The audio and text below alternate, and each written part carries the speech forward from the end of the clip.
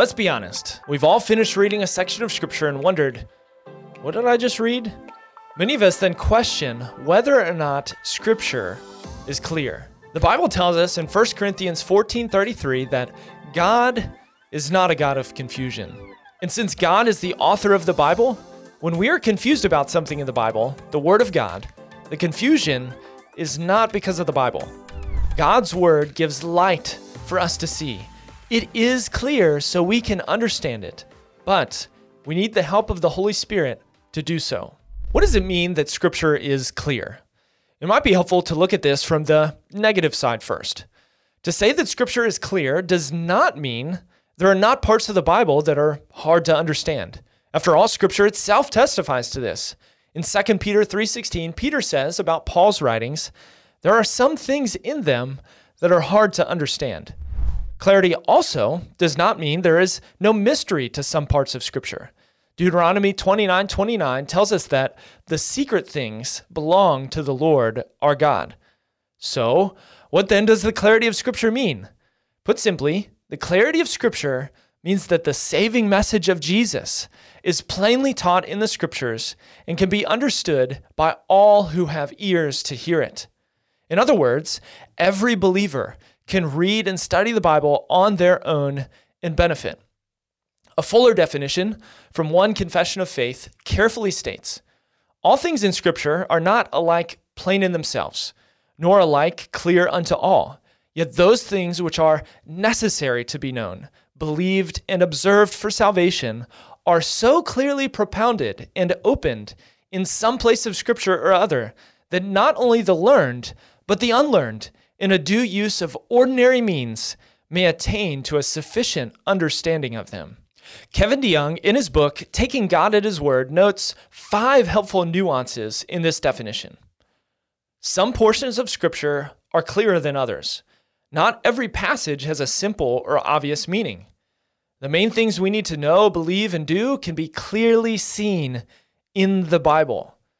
Though the most essential doctrines are not equally clear in every passage, they are all made clear somewhere in Scripture.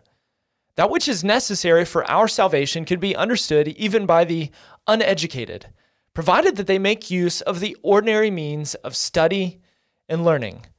And lastly, the most important points in the Scriptures may not be understood perfectly, but they can be understood sufficiently.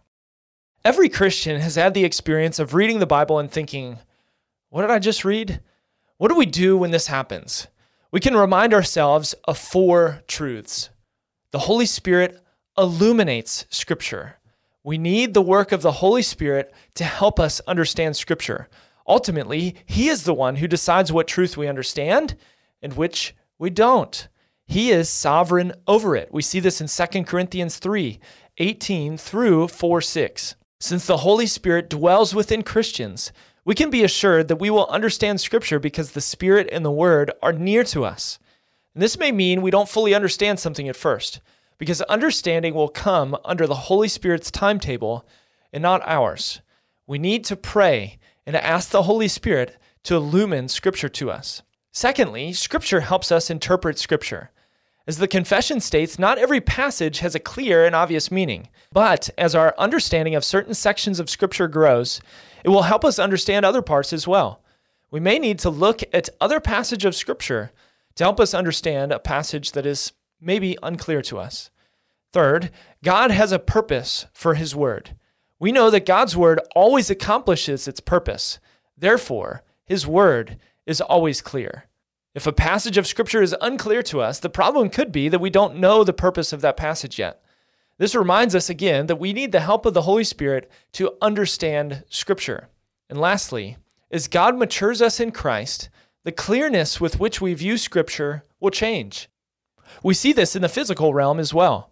We do not expect a 1-year-old to know with the same clarity as a 10-year-old the dangers of running into the street. Likewise, we all grow in how clearly we view parts of Scripture as our understanding grows. Because Scripture is clear, we can come to our reading and studying of Scripture with great anticipation. We should always expect that we can and will learn from Scripture when we read and study because it is clear.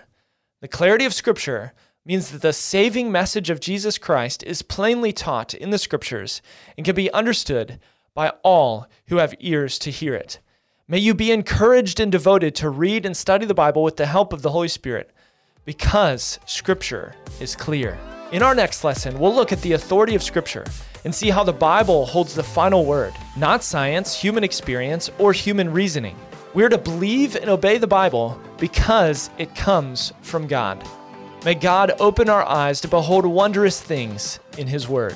If you want to go deeper in your understanding of God and His Word, I want to encourage you to check out our resources at theologyforyou.com. That's theology, FORYOU.com.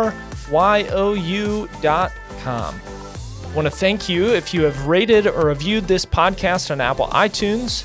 That's a way to help get this podcast in front of other people who want to grow in their faith and deepen their relationship with God. So thank you for helping other people grow in their faith by rating or reviewing this podcast.